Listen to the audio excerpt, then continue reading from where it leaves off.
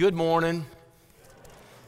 If you haven't had a chance yet to be on Facebook, either that last night or this morning, and you have some people from here who are on there, be sure to get on there and see all the dads and the daughters and how dressed up they are. I mean, it was obvious these people look forward to this, went all out, and Charlotte did a great job as usual in decorating. It was beautiful in there, and it was great to see those pictures. So when those start flashing through, take a look at them. They are beautiful. I know you will. Don't forget St. Bernard's Village this afternoon.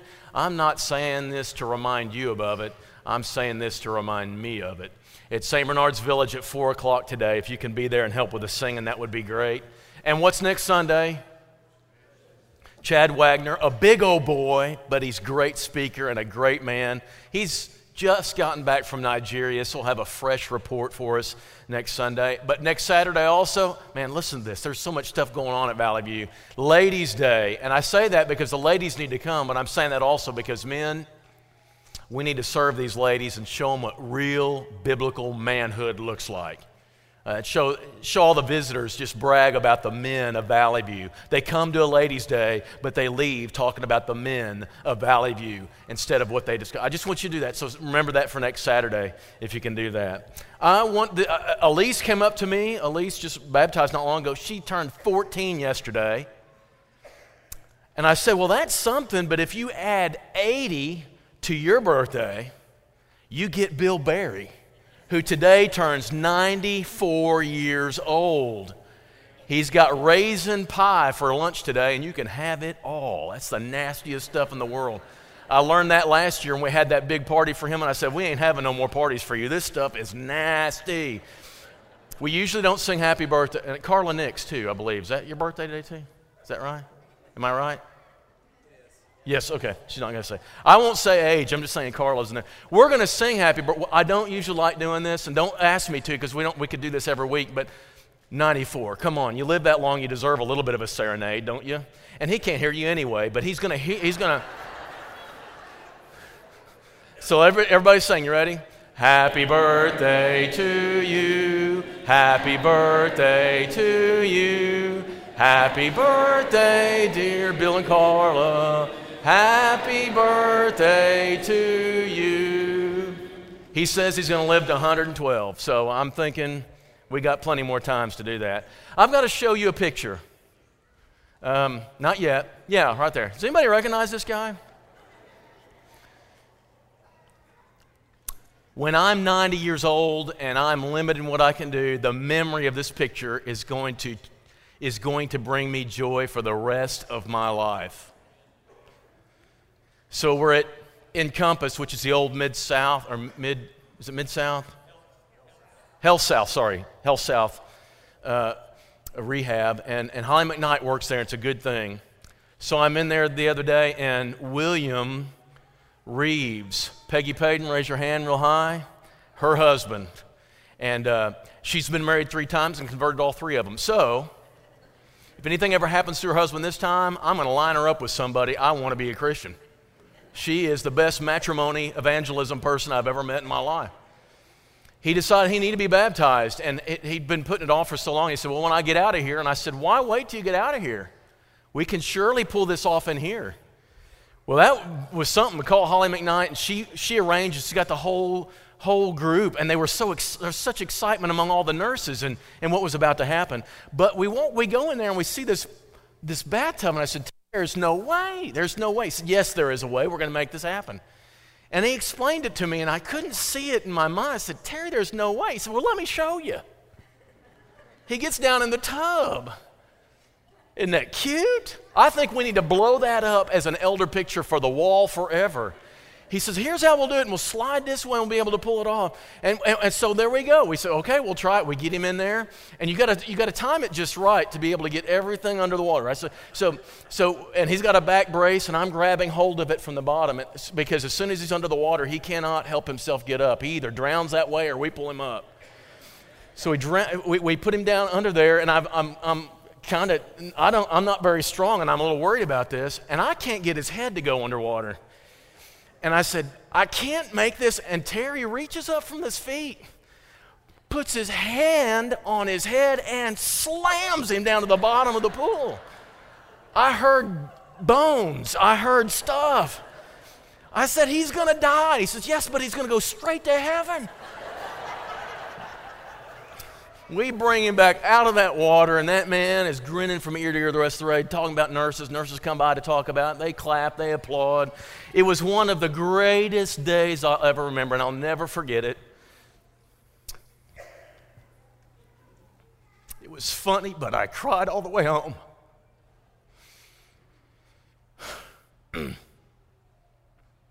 Somebody making a decision, even late in life. You're never too late. Make that decision, and we think it's important. We know it's important. It's important enough to go to a lot of trouble. When people do it and you realize how much it means to them and how much it means to their salvation, it's a beautiful thing to witness, especially when it's so much trouble like that. And he even brought his Speedo, he said, in case he needed to get in there. But fortunately, Terry didn't have to do that. Anyway, Genesis chapter 1 is where we're going to be in just a moment. Jesus loves me, this I know, for the Bible tells me so. Little ones to him belong. They are weak, but he is strong. Yes, Jesus loves me. Yes, Jesus loves me. Yes, Jesus loves me. The Bible tells me so. How many have been Christians for 10 years or longer? Raise your hand. Well, as you're holding up your hand, I want you to promise me you will not learn a thing. Raise your hand. You will not learn a thing today. Promise me. I will not learn it. Say it. Because we're going to talk about some basics. I don't want you to learn anything except not what you believe, but why you still believe it. That's all I'm asking you to do. You're not going to learn anything today.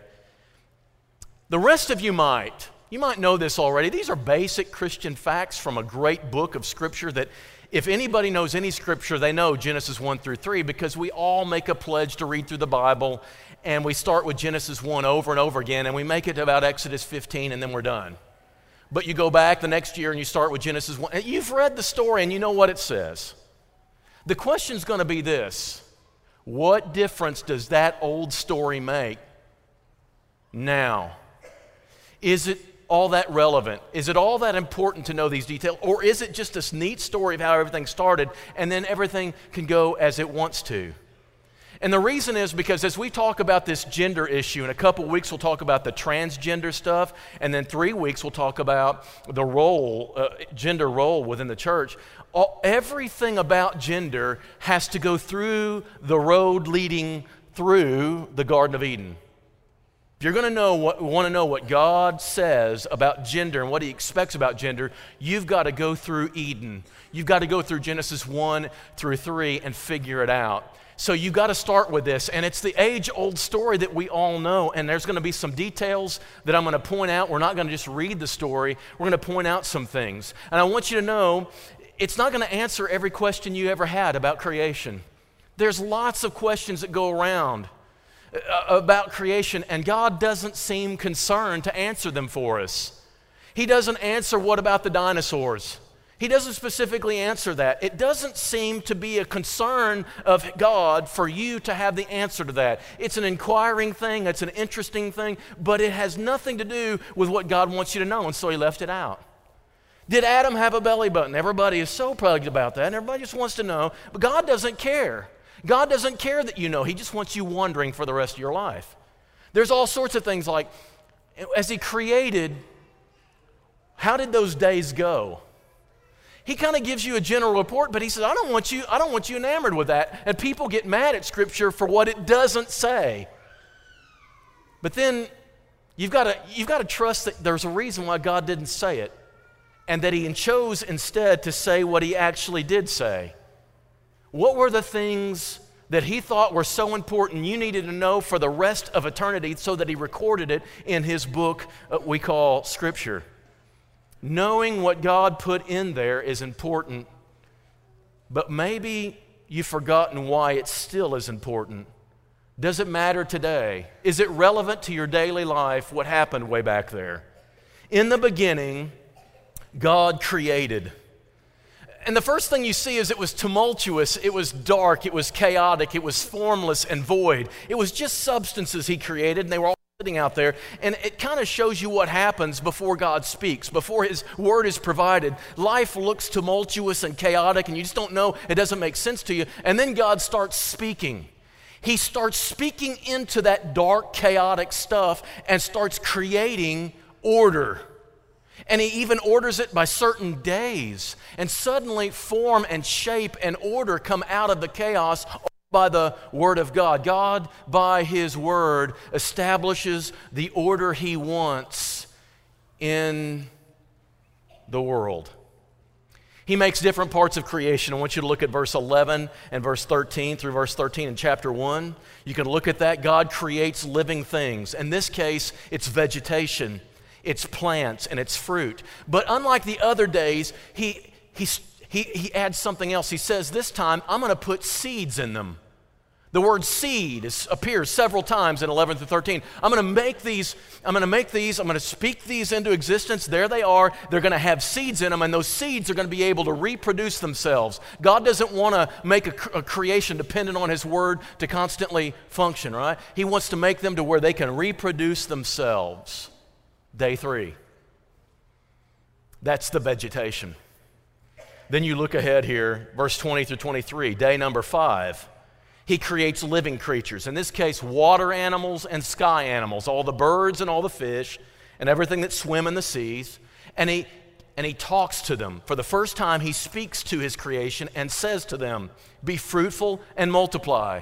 I want you to reproduce yourself. I want you to perpetuate yourself. His order, his understanding of creation, as he speaks it into existence, he gives it the capability to reproduce itself. And then we get to day 6. This is our day. Early in the day, he makes the land animals. And then he pauses. And he has a committee meeting. You know why you pause and suddenly have a committee meeting? You talk about it. Let us make man in our image. So there's a plan. He sits back and he says, everything else has just been like this.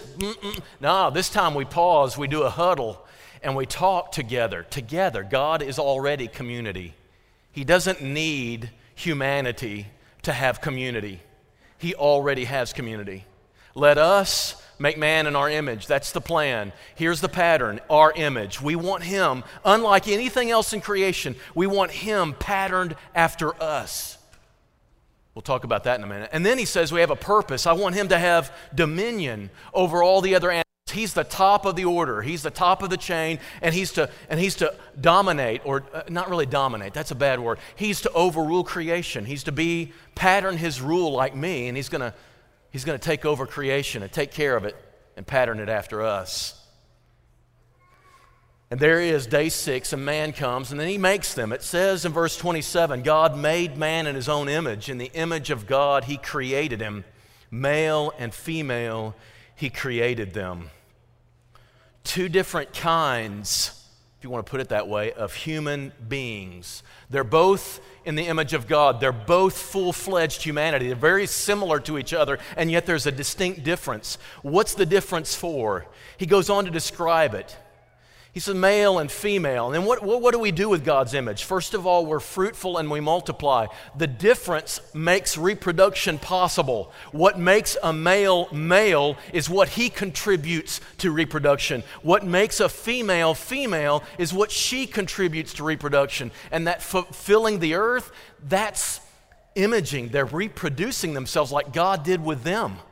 They're reproducing. So the female, I said the male contributes his seed. But no matter what you do, and I may be proven a liar by the weird science of our humanity, a man will never give birth to a child.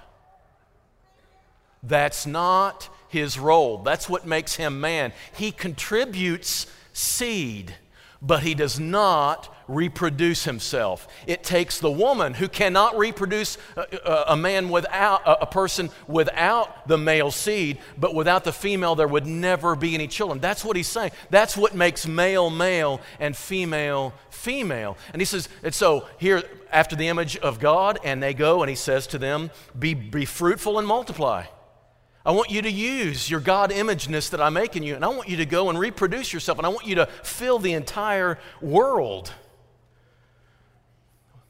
Fill the world with other people like you. Have dominion over the fish of the sea and the birds of the heavens and every living. I want you to oversee the creation I've made. You are the epitome of what I've wanted. You roll back the curtains, and here's the big thing, and it's humanity, and it's male, and it's female, and it's how we reproduce. Now I have to pause at the end of chapter 1, and as God goes on to rest on day 7, and wonder, why did he share what he shared? There's any number of things he could have focused on, and we all want to see the video one day, but why is it that in Genesis 1 he records what he does and ignores what he ignores? Why does he say, you don't need to know this, the dinosaur thing and all this other? You don't need to know that stuff. You need to know this. I want you to know this. Day 7 comes. It's all ended. The generations, Genesis 1 should continue through verse 4 of chapter 2, but it doesn't. And that's the generation, that's how it is. And then chapter 2, he says, but just a minute. I want us to rewind. And he goes back and he says, I want us to zoom in. I want us to go back in time now in chapter 2, and I want us to zoom in on something because I want you to see it up close. Why do we ever rewind and zoom in? Why do we ever do that? You're at a football game, and I don't know who made the foul or not. Rewind, and zoom in and see the different angles. And we try to, or you're at a gas station. Somebody's robbed the gas station. Who was it? Rewind the video and zoom in. I want you to know, to be able to identify something. God says, I really want to bring your attention to this. And so chapter 2 comes, and suddenly some details. This is right before he created man. He zooms back to day 6. He just totally ignores days 1 through 5. He doesn't think we need to know that. He thinks we need to know about day 6. And so here he comes, he zooms in, and he says, first of all, in verse 7, the Lord got personal. He had spoken everything into existence from a distance, just said it here. But this time he takes the dirt in his hands. He rolls up his sleeves, and God gets very personal, and he takes that dust and he creates the body of a man out of it. So unlike anything else, God really gets personally involved, that he creates the body. And listen, he created the body before he created the spirit. It's made of God, and God is as concerned about your body as anything. What you do with and in your body matters to God. He created it. It is the home of your soul while you're here. God is concerned. He creates the body first. Then he steps back, and then he looks, and he gets closer still, and he breathes into Adam the breath of life, and he takes on animation, he takes on personality and movement, and suddenly you have a man. Body and spirit are totally of concern to the Creator God. Neither one of these are unimportant or just kind of like an add-on. These are critical things to God, come straight from his hand. Then we're shown that God put the man in the garden. He takes him and he shows him the garden. This is the home I have prepared for you. And what I want you to do as a man is I want you to bring the potential of this world to its maximum.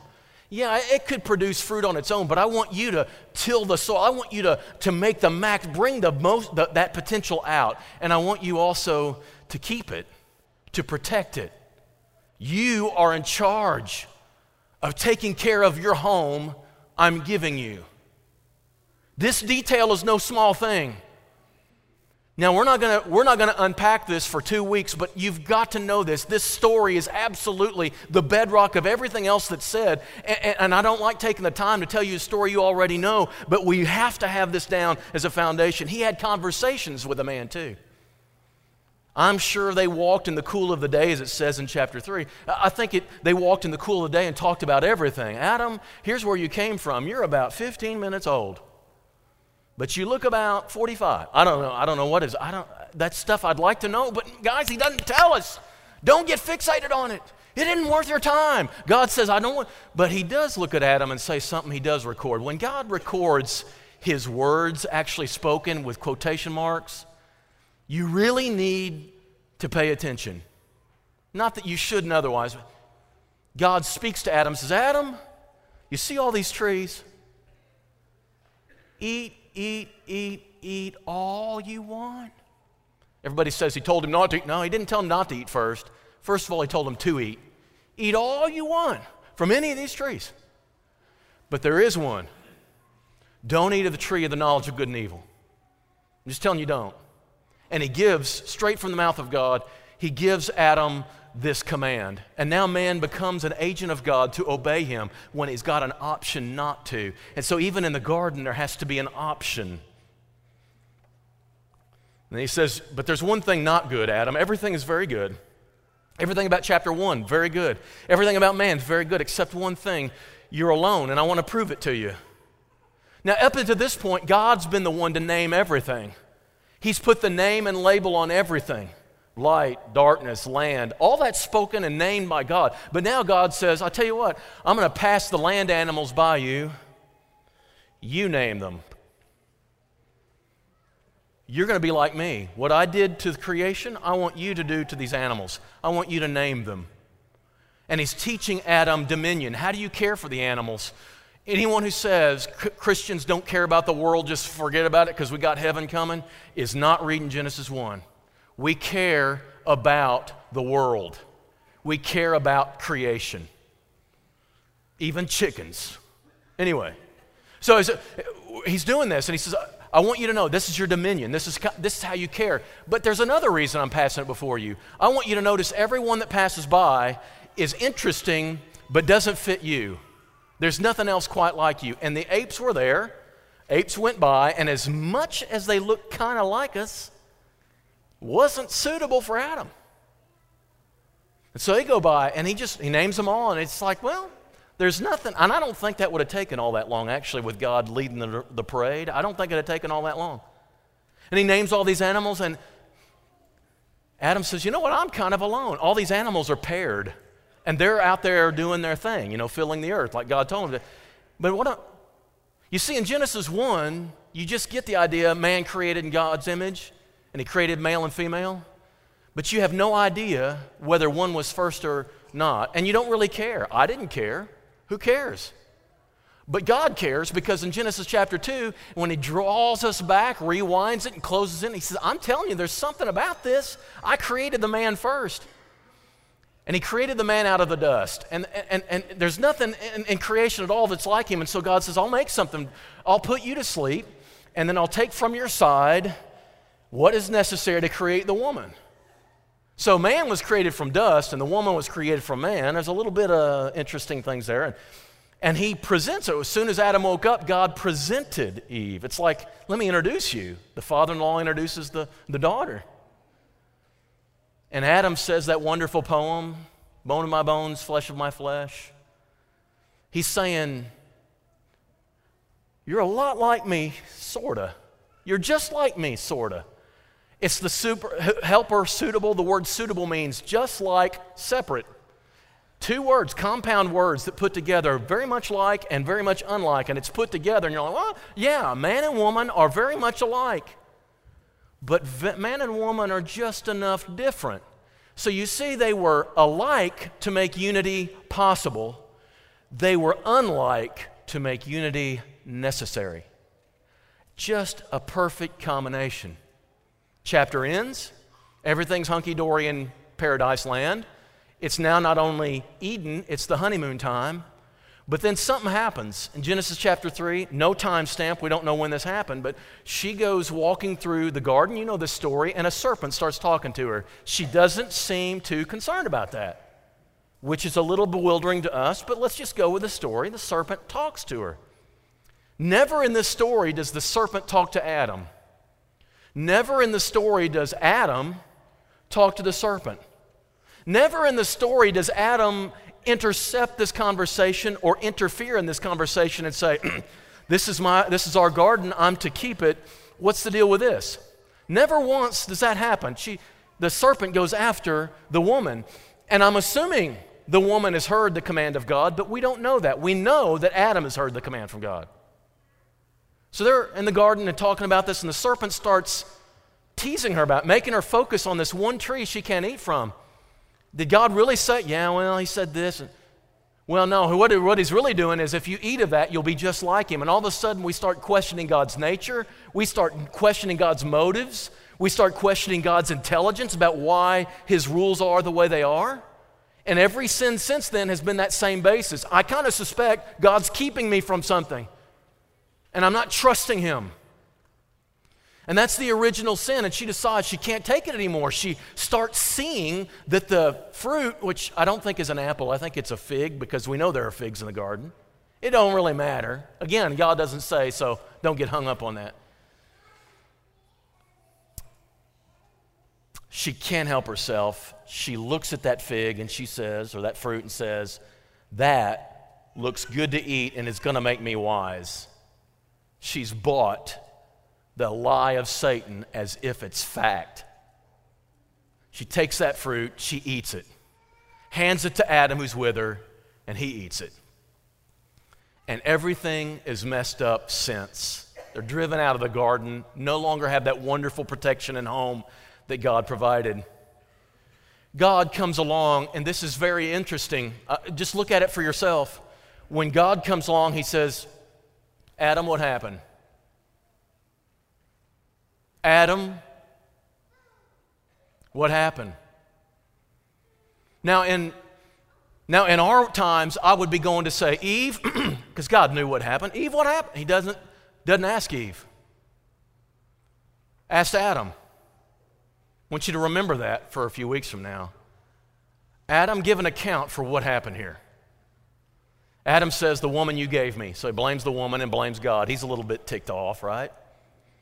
And God says to the serpent in response to that, you're going to crawl on the ground the rest of your life. But there's also another thing. There's going to be a seed of the woman, a very weird way to say it. Usually the seed is the man, the egg is the woman. But in this case, the seed of a woman is going to rise up and crush your head. This battle's going to go on. But there's going to come a day when the battle's going to be won by one of the offspring of this woman. That's just gospel right there in Genesis. It's a beautiful promise of hope even in the midst of a downfall. It's a great thing to remember. But then he goes on and he looks at the woman. And I want you to look at this with me because it's so telling about the history of humanity. To the woman he said, I'm going to multiply your pain in childbearing, and pain you'll bring forth children. You're going to continue to have children. That's not new. What's new is I'm going to increase the pain tremendously. The only thing worse I hear is a kidney stone. Right? I don't know, but that's what everybody says. The next thing, your desire shall be for your husband, and he will rule over you. You are going to constantly fight with a man over the role I gave him. You are going to fight with it. You want that role. You want that position, and you are going to rise up and want that position. And you know what he's going to do with that position? Rather than being the loving, gentle servant leader, he's going to use it to abuse you and keep you in your spot and dominate you for history. That is exactly human history. Would have never happened if the garden would have been maintained, but instead, sin came in, and instead of God's word bringing order, we brought our will into this and our desire to fight this, and we've messed everything up with our sin. Now that's our story. As Colin Ray says, I'm using an old country song, that's our story and we're sticking to it. The question becomes, how do you read this story?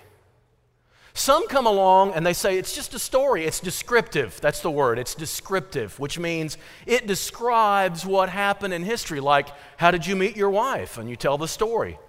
Or George Washington, how did he cross the Potomac? It's a story. And it's a neat story and everybody loves it and we tell it, but it has no real bearing on your life for today. It's something that happened long ago. How your parents met has no bearing on you today as far as its impact and it's a command in your life. It's just a neat story of how they got here. Is that what Genesis 1 is? A neat description of how God brought this about? Or is there something more to it? And if there is, how do we prove that? How do we know? Are we just making this up? The second view of it is it's prescriptive. This is how God wants it to be. which means it's descriptive, all right. It's what actually happened, but it's also prescriptive. It is a prescription God gives you. Take this home, live this out. This is what I expect of humanity. Which of these two is this? And it matters. Our story, the source of our authority comes in a story that's a narrative. It's a story. The problem is, you know what you do with stories? Sometimes we just listen to them and enjoy them and just kind of go on like nothing happened, like watching a movie somewhere. But our source of authority is a narrative that contains an imperative. It's accurate and it's also authoritative. Now, which position you accept is going to shape a lot of things. Is there anything in this story of what happened long ago that has a bearing on your life and behavior today? And I've got to say to you, I'll tell you what I think our answer should be. It's that second one. And I'll give you 3 reasons, and then we're going to quit. Reason number 1 comes from Genesis 1. When God said, I want you to reproduce yourself. Every living component of creation is given an order from God to reproduce itself. The way we're going to fill this earth and sustain this earth and function in this earth is we're going to reproduce ourselves. Man, you need to serve as man. Woman, you need to serve as woman. And you need to fill the earth. Now, there are some people who say that's not even a command anymore. We're not under the creation mandate. I disagree. I see nowhere in Scripture where God says, well, that's all right, lighten up on that. I sat across Lions Club table, right, with a guy who's a preacher from a different denomination, no longer around, so I can recite this. But as we were talking about this and homosexuality came up, he said, you know, I know what God had in mind. He wanted to fill the earth, and now the earth is full of people.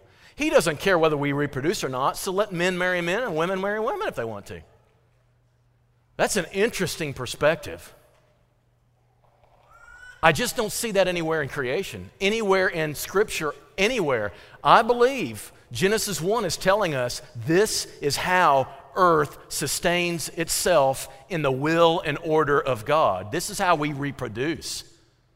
And that's what we need to do. Second clue is in chapter 2. And if you look at chapter 2, verse 24. If you have your Bibles open or your phones on, it says this, therefore, after he puts the man and woman together, a man shall leave his father and mother and hold fast to his wife, and they will become one flesh. Was that written for Adam and Eve? If God said, if he was performing the wedding ceremony and says to Adam, Adam, you're to leave your mom, your mother, and your father and be united to Eve for the rest of your life, what is Adam going to say? Who? You know how I know Eve is for me? She's the only option I got. I don't have no mom and daddy. That makes it really easy. She was made for him. You know, everybody says there's one person made for you. I don't believe that, except for Adam. There was one just made for him. And he didn't have, so why did he put this in there? Why is this little note put at the end of chapter 2? Because God never intended this to just be a historical description. He intended this to be the pattern to be observed and honored for the rest of time. He expects this to be the paradigm that human beings honor. So the reason he brings up something that can only apply to the future is because Genesis 2 and Genesis 1 do apply to the future, not just the past. Third clue, Jesus says so. Every time a preacher goes for an interview with the elders, do you know what one of the test questions is? Anybody want to guess whether they're going to hire you or not? What do you believe about marriage, divorce, and remarriage? That's what they always ask, right? You know, Valley View never asked me that, ever. What is wrong with you people? You aren't real elders at all. You'll get in bathtubs, but you won't ask the hard questions. Jesus was asked by the Pharisees, so can a person divorce? And you know what Jesus said? You remember this, right? Haven't you read that in the beginning the Creator made them male and female? Where does he go? I'm not asking, listen, we're not turning to marriage here, but can I tell you, I'm not interested in the answer he gave. I'm interested in how he got the answer. Where did Jesus go to answer the question? You see it in there? He goes to Genesis 1. When he's going to answer a question about this, he goes back to creation. Why would he do that? Because it is normative for Christian people under the reign of God who are living in the kingdom of God. We want to abide by Genesis 1 and 2 is creation story. That's where we're wanting to go. We don't want the fall. We want creation intent. It's not new fallen people. It's called the new creation we become into Christ. And so he answers that. And the interesting thing is he doesn't go to Genesis chapter 2 first. He goes to Genesis chapter 1. Genesis chapter 1 says nothing about marriage. Nothing.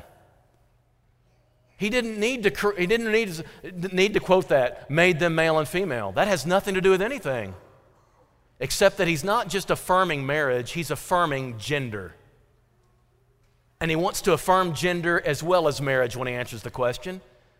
And so he answers the question by quoting Genesis 2, but then they come back and they say, well, what about Moses? You know, he said we could divorce her and give her a certificate of divorce. And Jesus says, but it was not that way from the beginning.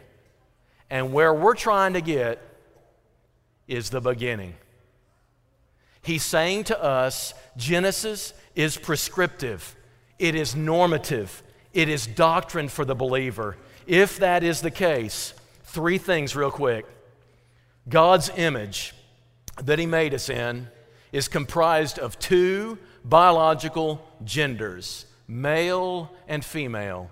It is gender binary. I want you to remember that, gender binary. God made them male and female.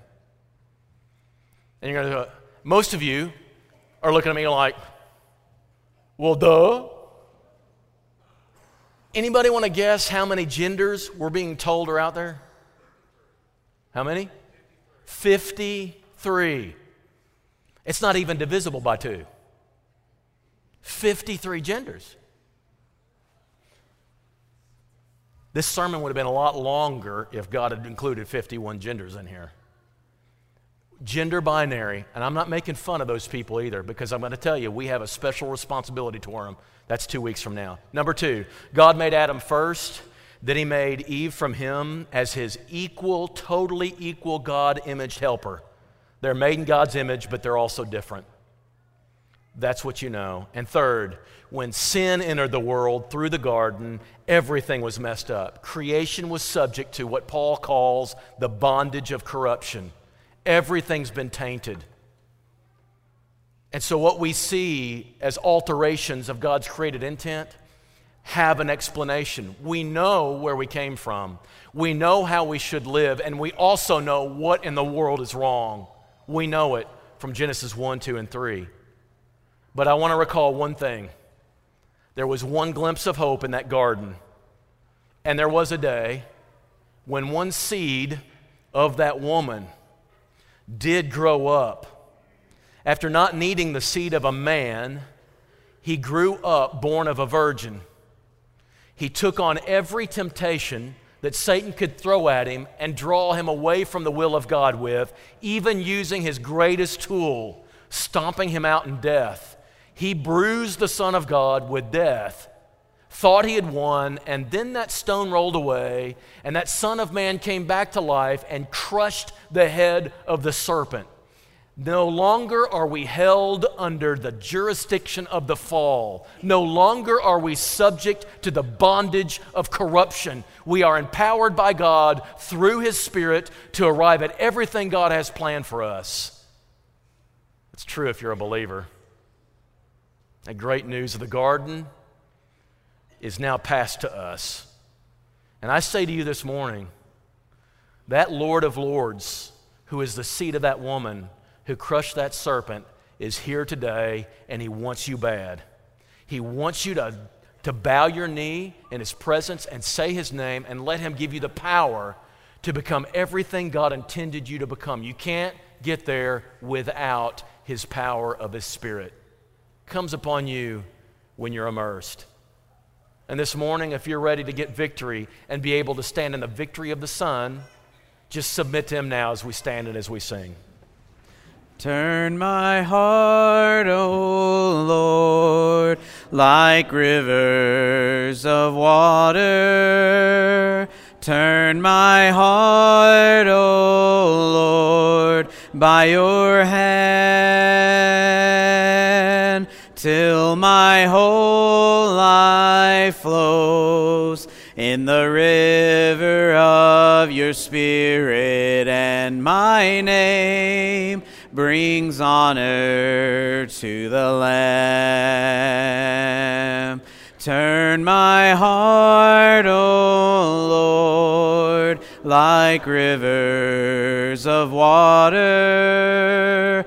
Turn my heart, O Lord, by your hand, till my whole life flows in the river of your Spirit, and my name brings honor to the Lamb.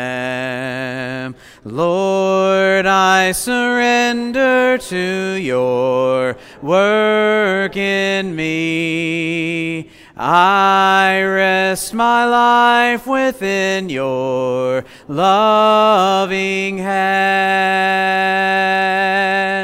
Turn my heart, O Lord, like rivers of water. Turn my heart, O Lord, by your hand,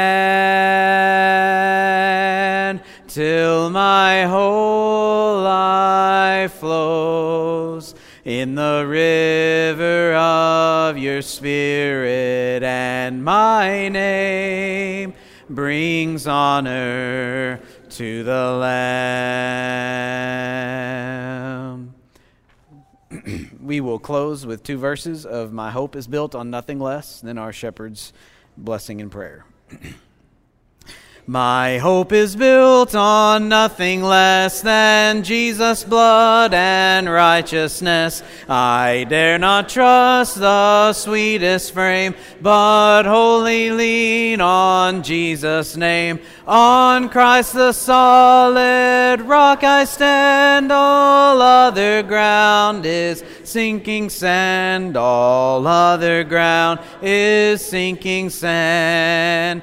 His oath, his covenant, his blood support me in the whelming flood. When all around my soul gives way, he then is all my hope and stay.